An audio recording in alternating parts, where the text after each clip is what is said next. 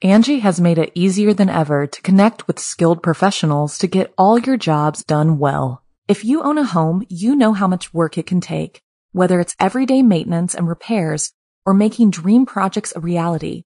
It can be hard just to know where to start, but now all you need to do is Angie that and find a skilled local pro who will deliver the quality and expertise you need.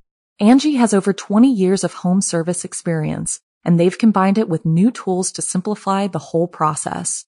Bring them your project online or with the Angie app, answer a few questions, and Angie can handle the rest from start to finish, or help you compare quotes from multiple pros and connect instantly, which means you can take care of just about any home project in just a few taps. Because when it comes to getting the most out of your home, you can do this when you Angie that. Download the free Angie mobile app today or visit Angie.com. That's ANGI.com. Does Monday at the office feel like a storm? Not with Microsoft Copilot. That feeling when Copilot gets everyone up to speed instantly? It's sunny again. When Copilot simplifies complex data so your teams can act, that sun's shining on a beach. And when Copilot uncovers hidden insights, you're on that beach with your people, and you find buried treasure. That's Microsoft Copilot. Learn more at Microsoft.com/AI for all.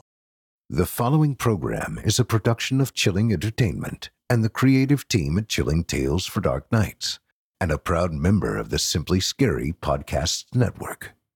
Visit simplyscarypodcast.com to learn more about this and our other weekly storytelling programs, and become a patron today to show your support and get instant access to our extensive archive of downloadable ad-free tales of terror.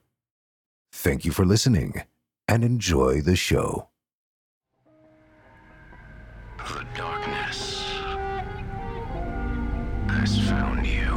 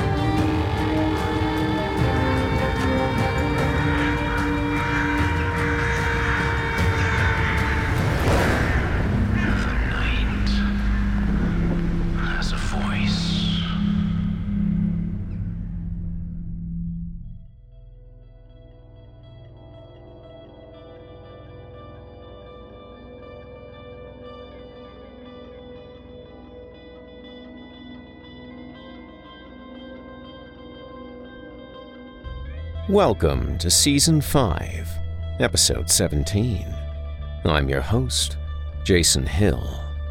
And what if microphones spoke into people? Imagine that. What's up, G's? This is J-Money, kicking it Big Hilly style. Tonight's story comes from author Mike DeFrench, and, as the title will imply, it was very hard to read. And quite long. Me. That's funny. Shall we? You're currently listening to the standard edition of this program. If you'd like to show your support and enjoy ad-free versions of this and all our other episodes, as well as hundreds of tales from our audio archives dating back to 2012, visit simplyscarypodcast.com and click Patrons in the upper menu to sign up today. Come on, guys. Today's the day. You owe it to yourself. Be a patron. Now, allow me to escort you to a place where the sun dies and nightmares come to life. Welcome, listener, to the Horror Hill you haven't found the darkness. The darkness has found you. And now, without further ado, from author Mike DeFrench, I give you the single longest title in Horror Hill history. If your erection lasts longer than 4 hours, or gives you the insatiable desire to murder, please call your doctor.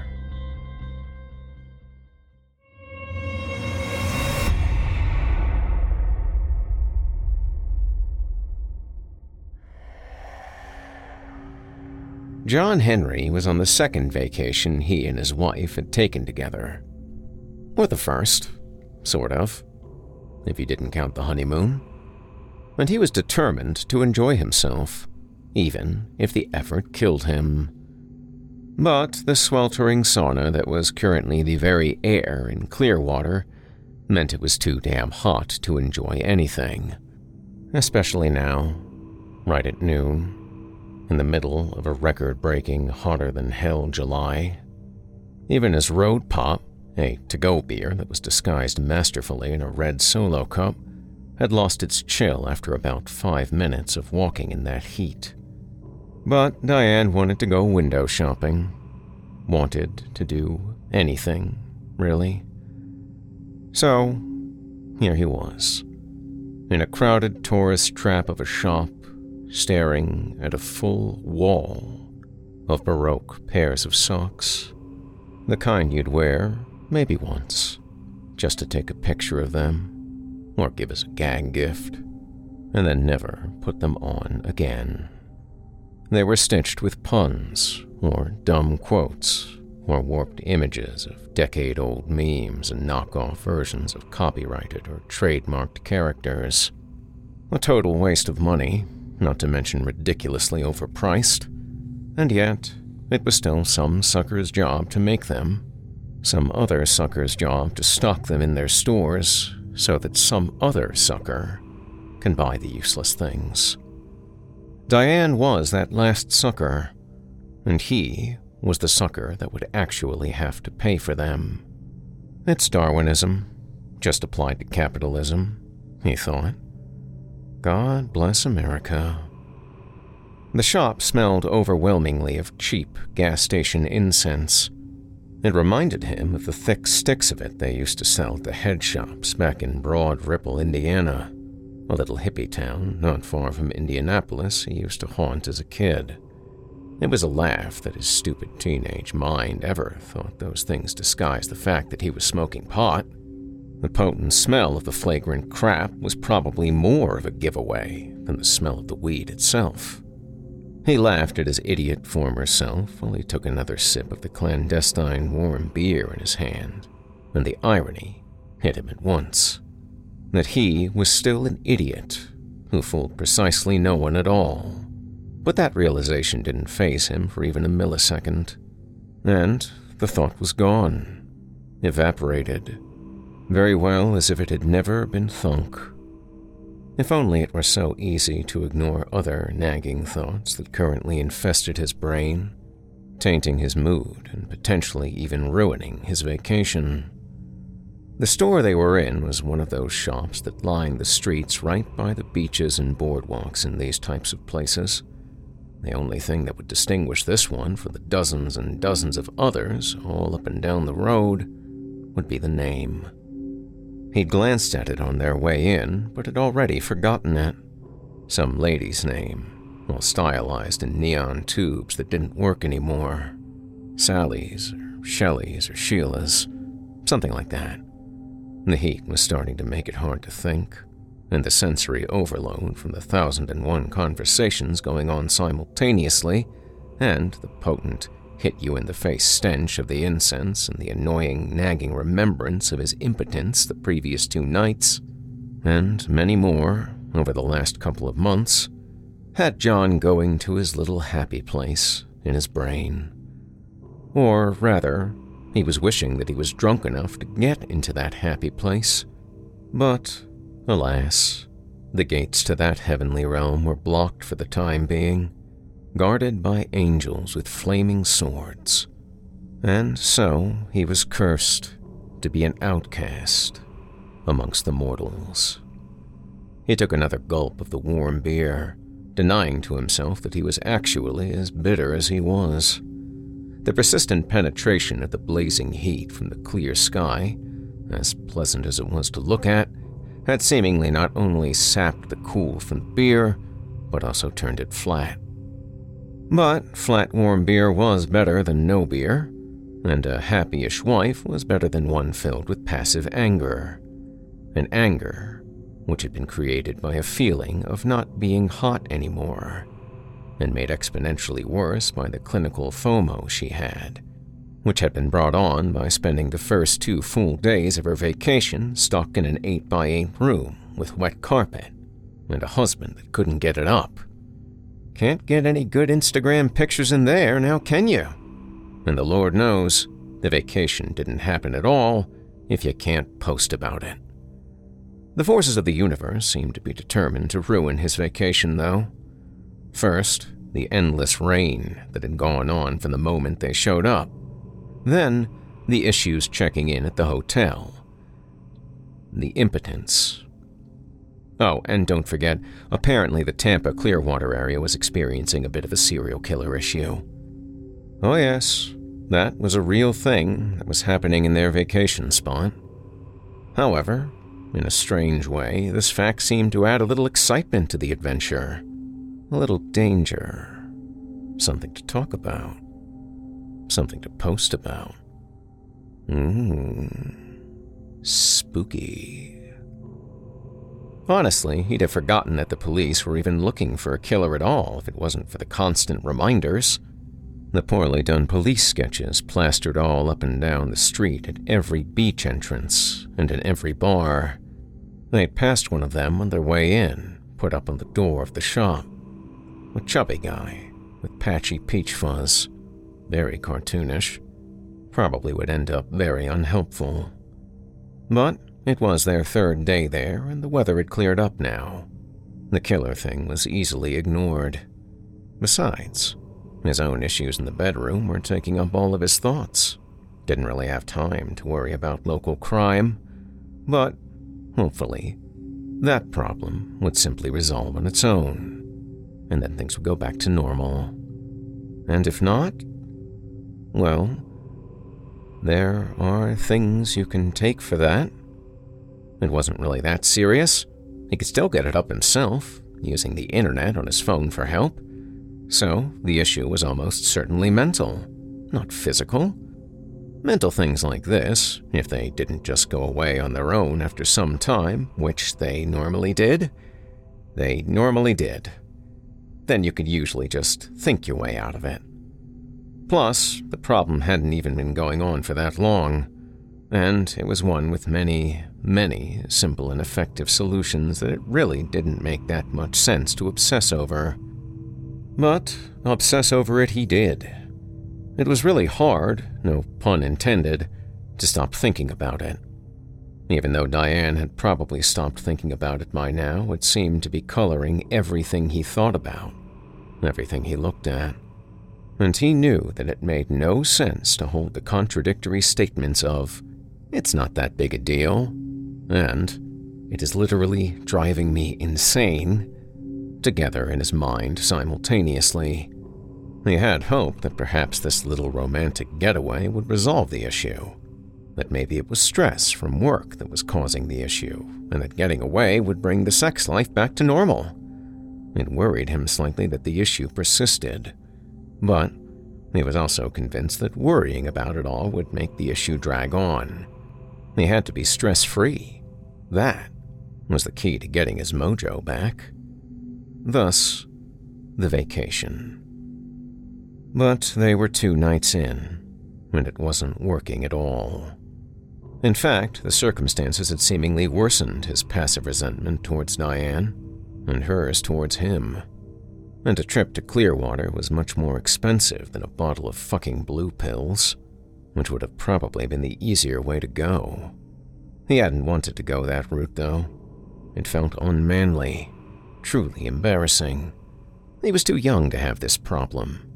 It was mental. Of course it was. So why need a pill? Why use a pill to fix an issue like this if it wasn't needed? But now he was wishing he would have filled the prescription Dr. Bob had given him. Just to have brought them along, just to use them once. Maybe then he'd have his mojo back. It was like a string of bad luck. Once he broke the cycle, it would have no sway over him anymore. Maybe he could call up the doc and have him send the prescription to a pharmacy down here. Yeah. If he could get away from Diana for a good 15 minutes and make the call, why did she even have to guilt him into doing this whole window shopping thing with her in the first place? He would have been perfectly content developing a nice buzz back in their hotel room under the creaking, questionably secured ceiling fan while she went out and did whatever it was that she wanted. But she pleaded and had a way of getting him to do anything he didn't want to do. And this was really the first decent day of sunshine they had since they'd arrived in the Sunshine State late on Sunday evening. "What do you think of these ones?" Diane said, holding up a pair of socks that were stitched with the deformed face of Dwight from The Office, and the words, "Beats, Bears, Battlestar Galactica." "I think Sarah would just love them." "Oh, yeah," John said. He got out his phone with his free hand and looked at nothing in particular on it. "Hey, I gotta take a piss real quick. I'll be right back." "Well, do they have a bathroom here?" I don't think so. I'm just gonna go stop at the bar we passed on the way here. If they have a paying customers only rule, well, I guess I'll be needing another beer anyway." "Okay," Diane said, perusing the sock wall. "I'll be here, or in the next one over, unless that serial killer gets me." She was joking, as they both had earlier in the day, but the thought had occurred to him before. Probably the biggest reason that he was out here with her instead of back at the hotel. Yes, his wife had a method of begging and pleading that was generally effective at getting him to do whatever it was that she wanted him to do, but when he was on vacation, there were different rules. Here, he had a certain amount of freedom and free agency that could not be impeded on. And so did she. They would leave each other alone and encourage themselves to enjoy their time here in Florida. But she had said that she was worried, and that had seemed to do the trick. Maybe he was worried himself. "Just keep your phone on," John said, and left. Angie has made it easier than ever to connect with skilled professionals to get all your jobs done well. If you own a home, you know how much work it can take, whether it's everyday maintenance and repairs or making dream projects a reality. It can be hard just to know where to start, but now all you need to do is Angie that and find a skilled local pro who will deliver the quality and expertise you need. Angie has over 20 years of home service experience, and they've combined it with new tools to simplify the whole process. Bring them your project online or with the Angie app, answer a few questions, and Angie can handle the rest from start to finish, or help you compare quotes from multiple pros and connect instantly, which means you can take care of just about any home project in just a few taps. Because when it comes to getting the most out of your home, you can do this when you Angie that. Download the free Angie mobile app today or visit Angie.com. That's ANGI.com. The bar was a beachfront place not far from their hotel, and only a 5 or 10 minute walk from the Main Street line of shops he'd just left. It was nice enough, if a little rundown. All open air, some live music playing, a middle-aged balding guy with a decent enough voice playing some Dave and various pop songs on a beat-up-looking acoustic. John would have preferred the silence, or at least have turned down the guy's mic a bit, so he could better enjoy the smell of the salt water and the sounds of beachgoers that otherwise filled the air. A bikini-clad group of young girls, if you could really call what they wore these days a bikini, walked by the bar, soaking in the sun rays and the gazes of several men sitting at the edge of the bar that looked out towards the beach path. He thought how he'd love to come back to the beach later, when the shopping was all done. Maybe he'd pick up a nice dark pair of sunglasses at the drugstore, too. He'd called and left a message for the doc on his walk over, saying how he forgot to get the old prescription filled while he was still in Indy, and asked if he couldn't have it sent to the CVS that was just up the road from his hotel. And now things were looking pretty good, since it was barely past noon. Kinda nice that Indy and Florida were on the same time, he thought.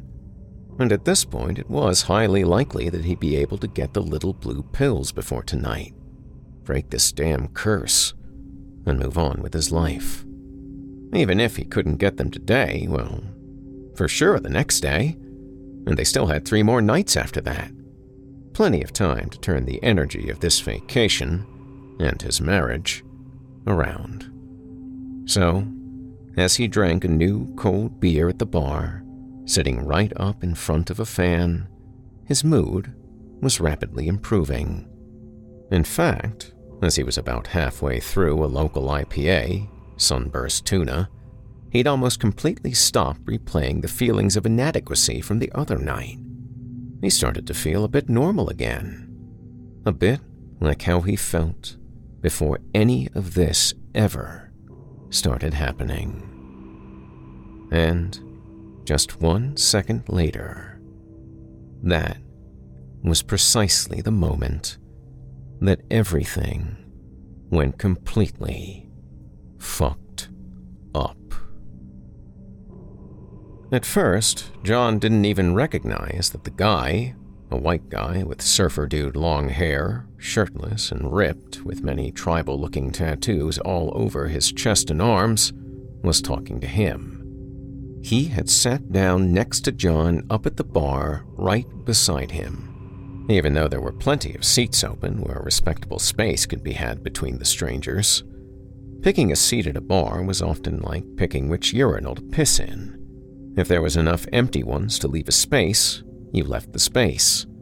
What kind of fucking weirdo chose to piss right next to someone else who was also pissing? You just didn't do that. But John was sort of hogging the best seat, the one with the fan, and it was so damn hot. So he didn't really blame the guy that much. John still gave off his normal fragrance of "don't talk to me," though, so he was still surprised when the guy leaned over just after ordering one of the Sunburst Tuna himself.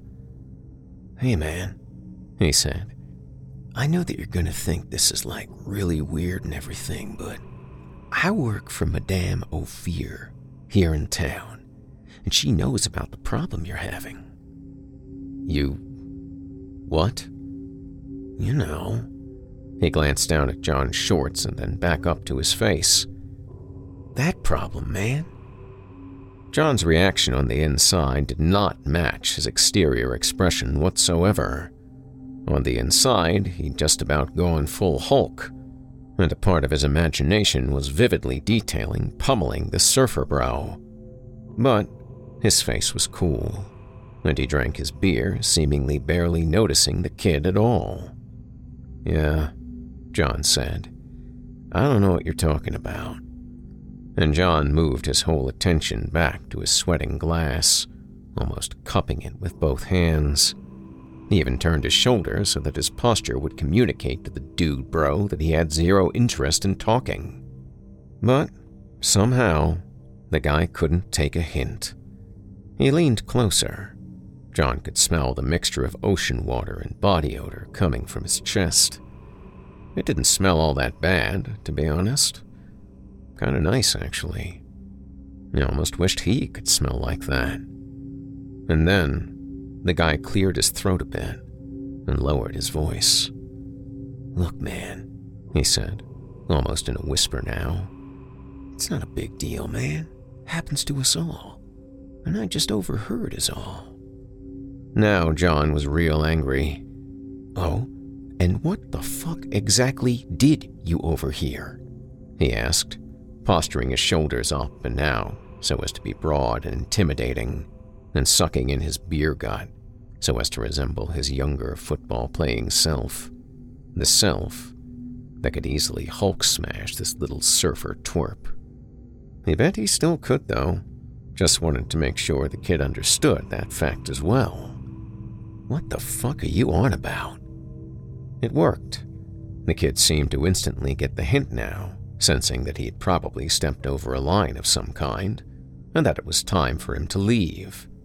He leaned away and made to go, but not without a departing gift. Just use this. He slapped something down on the table, a tiny little baggie with some pinkish powder in it. It's your himbe. Well, mostly, anyway. It's all natural. Way better than that pharma shit, at least. Come by Madame Ophir's if you want more. And then, Surfer Bro pushed himself away from the bar, hopped off the stool, and strolled out towards the beach. John stared after him until he disappeared into the wandering groups of people walking the beach and building sandcastles. He picked up the baggie with just the slightest of curiosity, even though every part of him, the instinctual part that's sole purpose was to urge against the ingesting of unknown substances, to, keep him alive, told him to toss that shit in the trash. Now. But the strangeness of the encounter had him curious, and the powder seemed to have a slight magical weight to it, an importance of some kind. From the weird fairy tale quality of that interaction, perhaps. He was so angry in the moment that the idea didn't come to him until much later. The fact that he'd never spoken a word about his problem out loud. Even if that kid had overheard the message he'd left at the doc's office on his way over, he never said anything about not being able to get it up. He said stuff like, didn't fill prescription, but made no mention of what the actual prescription was for. Somewhere he had intuited this fact, because he pocketed the baggie instead of throwing it away, even though his conscious mind regarded it as akin to poison, for all he knew. A moment later, the bartender brought back a fresh sunburst tuna and asked where the young guy had gone. John shrugged and finished his beer before heading back to his wife. It's fine. Seriously, Diane said. Let's just watch a movie. Okay. That's great. Fine, John said, trying and doing moderately well, all things considered, to keep his temper down. No, it's not fine. I've got to piss. I'll be right back. John, really, I'll pick out a movie. We can watch something after, he said, shooting a drunken grin at his naked wife, bouncing his eyebrows a little bit dorkishly. His anger, at least in this moment, was properly directed towards himself and not the gorgeous woman laying on their hotel room bed, tanned bare skin showing in seductive patches between the white sheets. He wanted her, and that was the biggest part of his frustration. It made no damn sense. He wanted her. He knew he wanted her. She wanted him. They'd had what turned out to be a very pleasant day. Gone to the beach, bought some crap, had a great and filling dinner filled with good conversation, talks like they used to have, back when they were still learning about each other. Something enlightening and engrossing and engaging. They'd stumbled back to the room and took each other's clothes off while passionately kissing. There was no reason at all that Little John downstairs wasn't standing at attention. No fucking reason at all. And so, with that bit of frustration bottled up in him, aimed at a limp and unresponsive body part, he scooted to the bathroom, making sure to secretly drag his balled-up shorts with his foot as he went. The hotel room was so small that it was only about 3 steps. He didn't think that Diane noticed him doing it, but he didn't really care either way. It was going to end tonight, he decided, as he closed the bathroom door behind him and bent down, feeling through the pockets of his khaki shorts. I can't take it anymore. Even if it kills me, this curse is done. Of that, he was certain. If not certain, then at least determined. But the plan had changed. The doc never got back to him.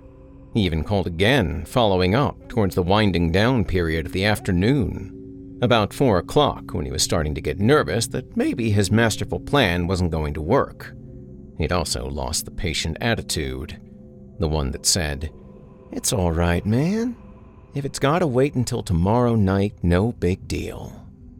Diane was to blame for that change of heart.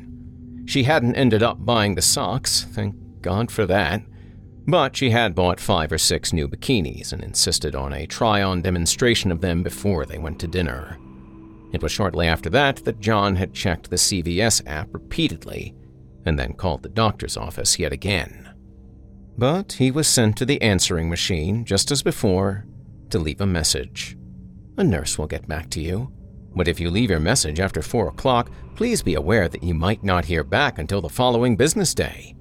If you are experiencing a medical emergency, then please hang up and call 911.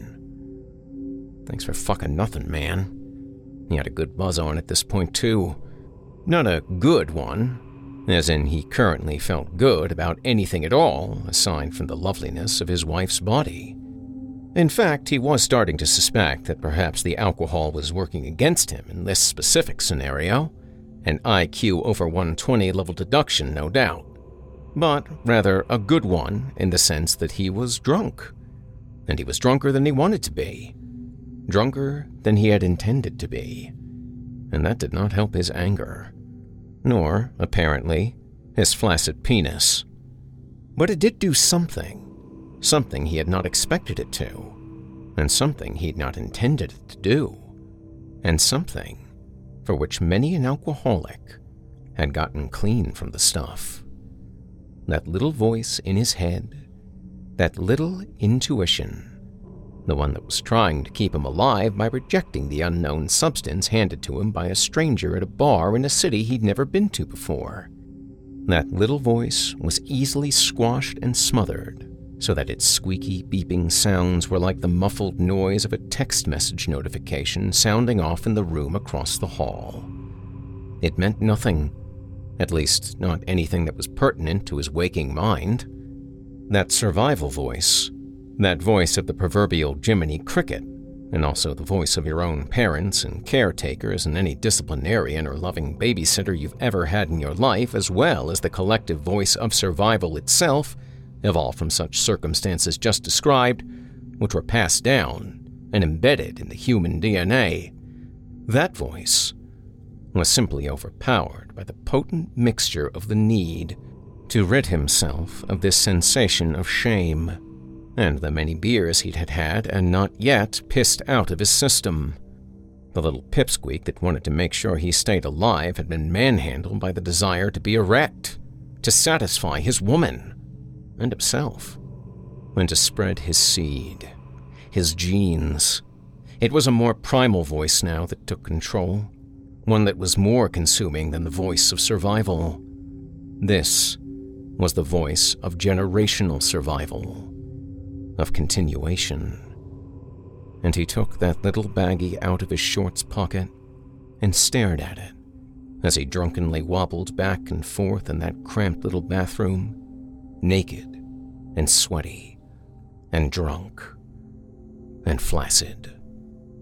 And the feeling, that magical feeling of weight and importance that the bag of powder had exuded when he first touched it back at the bar, it was magnified now by 1,000. Diane was asleep beside him, beads of sweat still standing out on her breasts as they slowly moved up and down with the rhythm of her deep, satisfied breaths. She had these funny tan lines on them from where the bikini covered her skin, leaving it the pale tone she was in the winter. Last summer, she'd gone tanning at a place just before the start of the summer, so she didn't have this problem. You go topless in those tanning beds, he guessed. but he thought it was cute. The smell of the sweat and sex filled the room and was swept around and around by the flow of the air coming from the squeaking fan. He breathed it in deeply.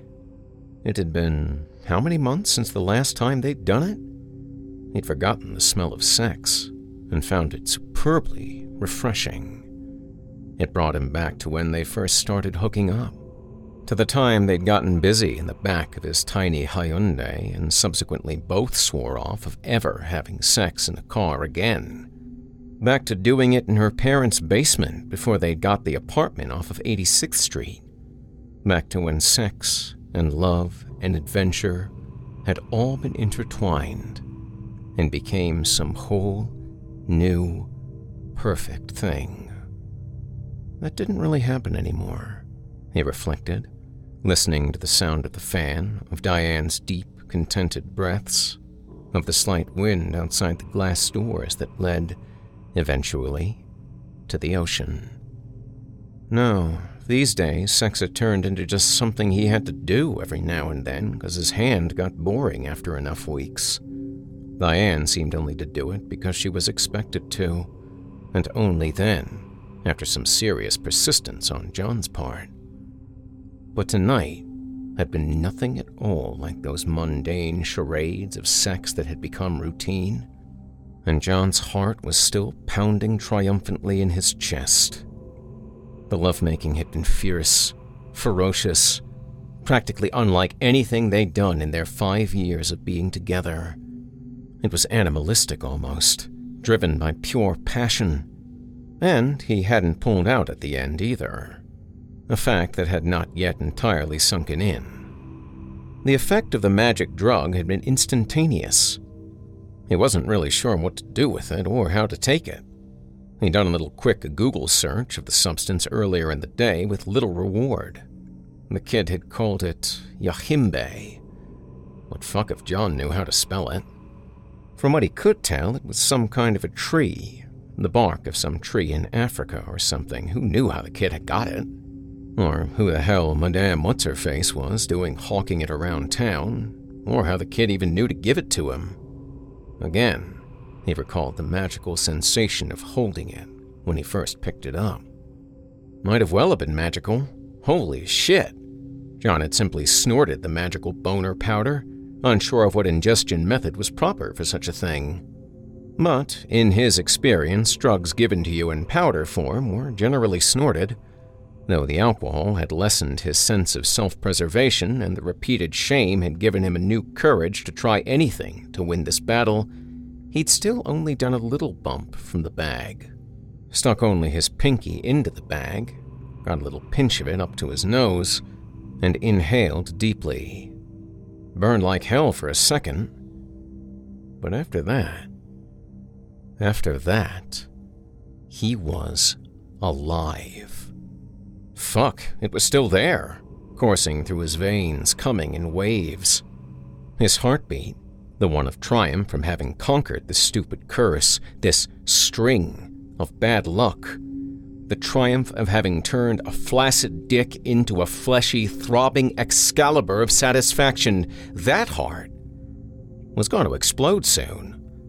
As the high of his sexual victory had waned, he realized how frickin' jazzed up he still was. That's when he realized a few startling facts all at once. The first thing that he noticed, other than the pounding heart in his chest and sensation of having so much energy that his eyes might burst out of his skull at any moment, was that his vision had gone a bit funky. Things looked a bit psychedelic. The hard edges of everything around him had this rainbowy, shimmering visual effect going on. And if he shifted his focus from one side of the room to the other, things got all stretched out, like a glitchy motion blur effect. He also noticed that his skin was red hot, like 1,000,000 degrees even. He was completely nude, and the fan was on full blast, and the AC was cranking out cool air, but when he touched the flesh of his chest, it was fever hot. The other thing that he noticed was that his cock had become rock solid yet again. Painfully so. But he didn't have time to worry about any of these things because before he could even register them properly in his mind, the animal came back. But whereas before the animal wanted to fuck, to reproduce, to spread its seed, this one wanted something else. God, he tried to resist the primal urges but was failing more every second, like an alcoholic staring at a mini-fridge full of bottles of booze. 1,000,000,001 rationalizations coursing through their mind all at once. Good God. It was like trying to hold your breath. At a certain point, it just became impossible. He struggled with every fiber of his being, everything in his soul. He had to stop himself, but time was running out. He had to think, and think fast. The first instinct he had was to just get up and drink. Like, seriously, drink. Drink himself into unconsciousness so that even if he wanted to, he couldn't do what the animal was telling him to do. But he had maybe 8 beers left, not close enough to knock himself out. Plus, the animal was making him so alive. He doubted if the alcohol would have any effect at all. Then the animal made its desires known again. The urge was stronger this time. Fuck. He looked at his lovely wife, her naked body. His mouth watered. Fuck. Just get up and run. That was the option. To stay here was... Well, he looked back at Diane, that sweet skin, that way her body moved from the breaths. That warm, hot blood that must be running, dripping inside the skin. The delicious... Just fucking run out into the ocean. That's it. That's what it's gonna take. Just get up and go and keep going while you still have control. Just go, go, go, go! His hand trembled as he opened the glass door and ran out into the dark night, not sure which way was the ocean, but anywhere. Anywhere at all, he just had to be away from her. He ran out into the urban jungle of the beach town, naked, feeling primal and alive and hungry.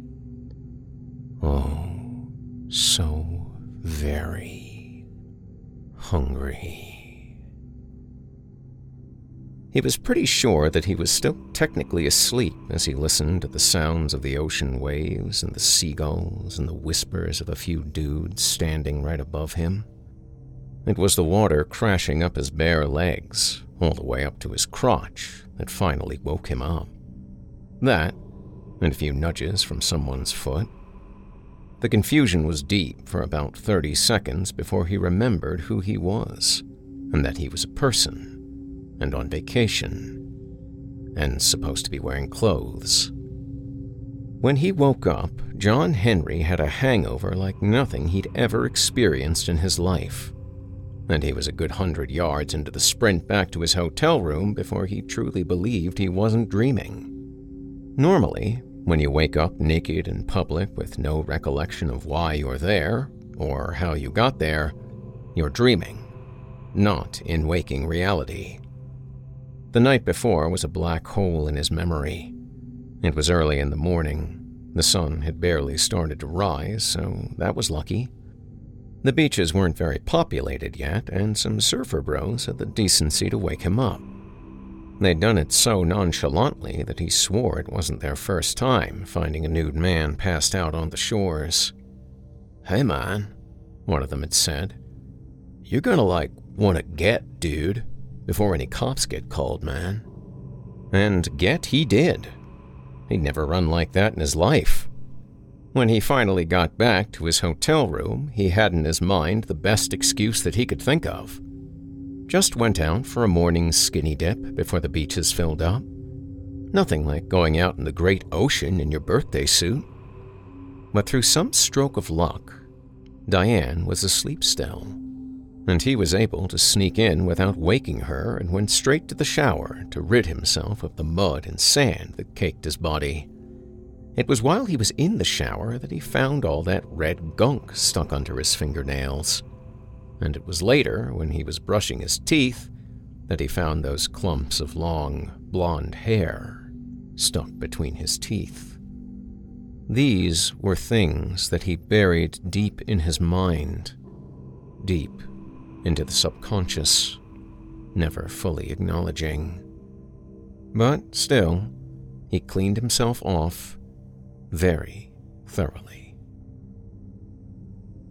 A week later, the locals in Clearwater were still talking about the latest murder, more gruesome than the others, apparently. Robbie didn't really listen to the rumors, but he heard them come out of the gossiping mouths around him nonetheless.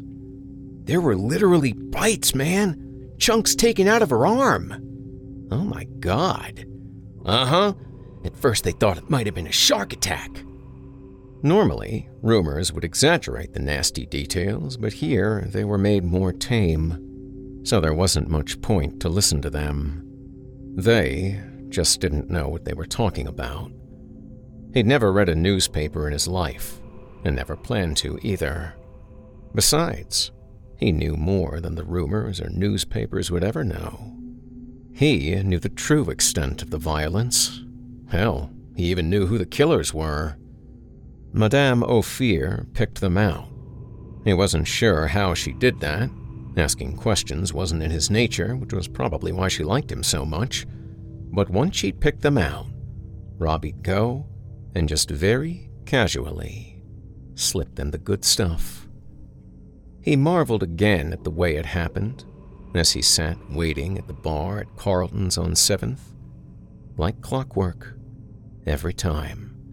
Never failing. A man. His name, Madame Ophir had said in that trance-like voice she always had. Jerry, red shirt with buttons at Carlton's Bar and Grill on 7th. He will be accompanied by a woman in a white dress. She will leave. Give him the good stuff. He was good at his job because he never asked questions and could follow the old crone's simple directions. It was only once every few weeks. She'd say, go give this old limp fuck this bag of boner juice, then come see me again in 20 days. Piece of cake. And had plenty of time for surfing the rest of the time. Definitely beat school. The chick in the white dress got up finally. Robbie swooped in and took the seat next to Limp Dick. Hey man, he said, leaning in and keeping his voice down. Look, I know this is going to sound weird.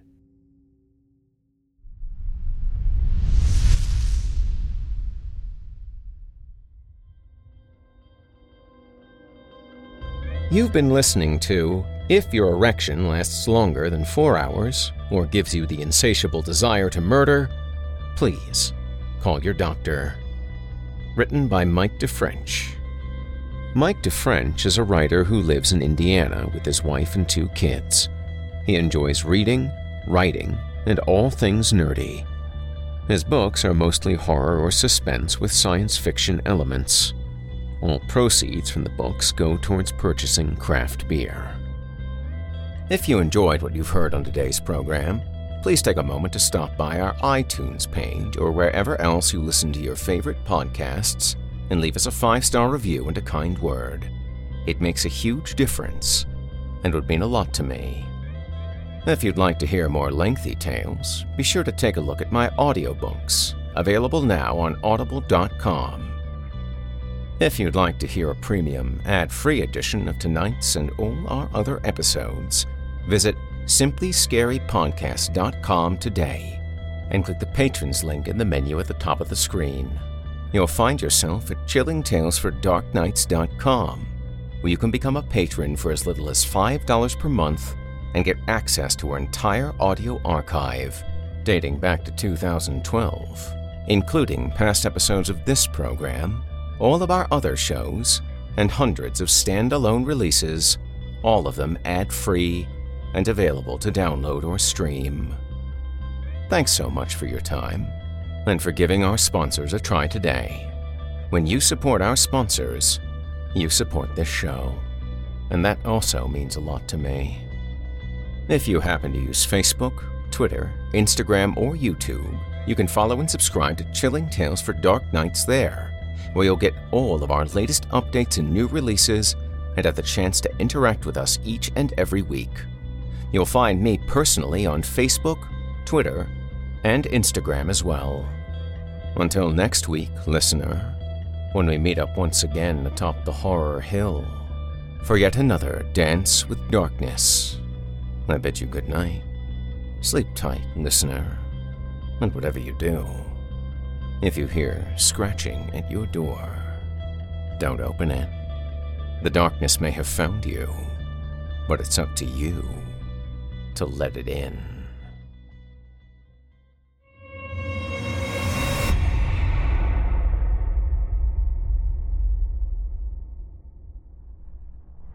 You've been listening to Horror Hill, a production of Chilling Entertainment and the creative team at Chilling Tales for Dark Nights, as well as a proud member of the Simply Scary Podcast Network.